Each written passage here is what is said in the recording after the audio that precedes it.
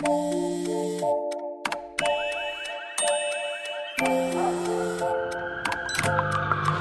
world is always on, but you shouldn't be. Put junk sleep to bed.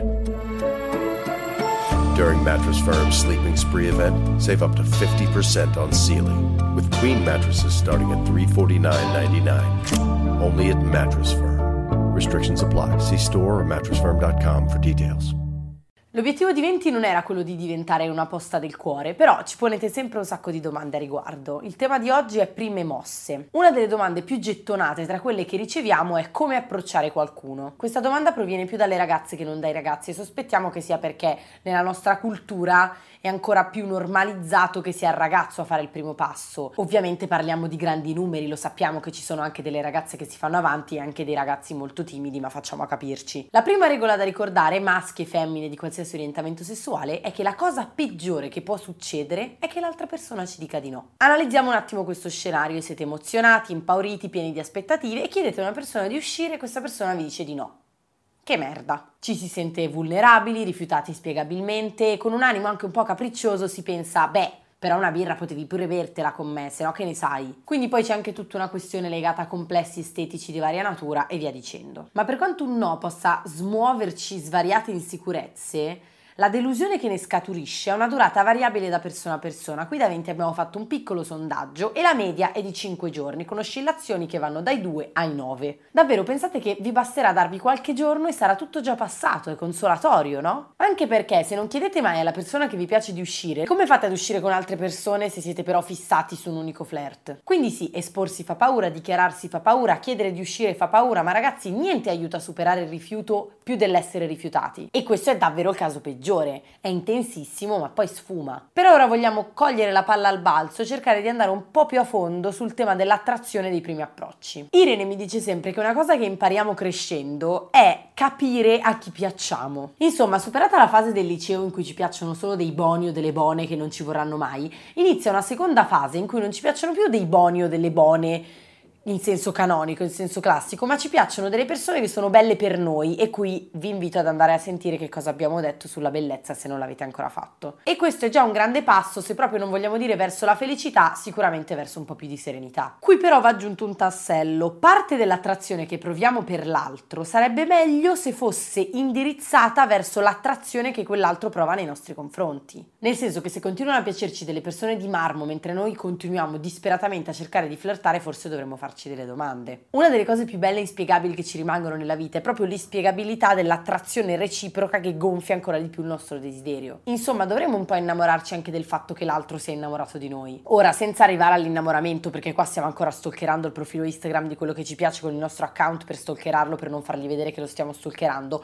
diciamo che il flirt dovrebbe essere reciproco, perché quando lo è l'angoscia di un eventuale no scompare e in un certo senso non c'è neanche più bisogno di chiedere all'altra persona di uscire, perché quella scossettina elettrica la si sente già. Come dicevamo prima, si può andare a kamikaze da uno e chiedergli di uscire per una birra, a volte può funzionare, a volte no. I più coraggiosi ormai hanno delle armature, i meno coraggiosi si chiedono come fare, però appunto c'è anche un'altra via per chi si vuole esporre di meno, cioè cercare di capire se l'altro è interessato tramite una conversazione normale. Immagino che lo sappiate, ma quando parliamo con qualcuno che ci piace ci accadono tutte delle cose, le pupille si allargano, il cuore ci batte un po' più veloce, sudiamo un pochino di più e non è che riusciamo a cogliere questi dettagli nell'altro in modo razionale, cioè non è che mentre parlo con qualcuno mi metto a notare il velo di sudore oppure le pupille che gli diventano monete da 2 euro. Questi micro dettagli li cogliamo nell'insieme, in quella roba che si chiama flirt, che è quella situazione in cui due persone si attraggono reciprocamente senza che ci sia bisogno di dirselo. Ora, una delle cose interessanti che si imparano crescendo è proprio il flirt, non nel senso di istruzioni per l'uso, ma nel senso che nel momento in cui ti trovi a tuo agio a flirtare con qualcuno significa che c'è già uno spiraglio. Non solo, quando ci si trova a proprio agio a flirtare con qualcuno, la formalizzazione di quel flirt in un appuntamento diventa quasi superflua, perché l'attrazione non verbalizzata è una bomba. Quindi insomma, da una conversazione anche innocente si possono capire un sacco di cose e anche le persone meno sfacciate possono avere una prima rete di salvataggio. Se fate i simpatici e l'altro rimane cortese e distaccato, è molto probabile che vi dirà di no alla birra. Una delle cose fondamentali, non solo per il flirt ma proprio per essere delle creature più sensibili ed evolute, è saper cogliere i segnali degli altri e saperne mandare a nostra volta. Gli altri vanno ascoltati ascoltati non solo per quello che ci dicono a voce, ma anche per quello che ci comunicano tramite le loro vibrazioni. E lo so che forse suona troppo new age, ma è innegabile che le persone ci comunicano delle cose che possono essere riassunte nella parola vibe. Quindi ricapitolando, se chiedete a qualcuno di uscire per una birra e vi dice no, è solo un no,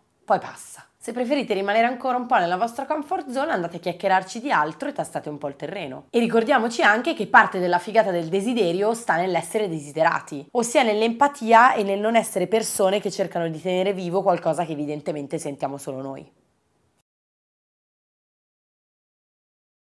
Texting privacy policy and terms and conditions posted at textplan.us. Texting enrolls for recurring automated text marketing messages. Message and data rates may apply. Reply stop to opt out. The pandemic has been hard on all our kids. New studies show more than 1 in 3 children who started school in the pandemic now need intensive reading help. That's right. Millions of kids in kindergarten through 3rd grade in the United States cannot read at grade level. Here's the good news. Your child can be reading in just 30 days, guaranteed, with Hooked on Phonics. Even if your child has been struggling, Hooked on Phonics will teach your child to read in just 30 days, guaranteed. And right now, you can get started for just $1. Text the word GRADE to 323232 right now. Hooked on Phonics is highly effective and incredibly fun, and everything can be done right from home and in less than 20 minutes a day. For more than 30 years, Hooked on Phonics has been the proven learn-to-read program that kids love to use. Text GRADE to 323232 and teach your child to read in just 30 days, guaranteed. Text GRADE to 323232 right now and get started for just $1. Text GRADE to 323232 now. Text GRADE to 323232.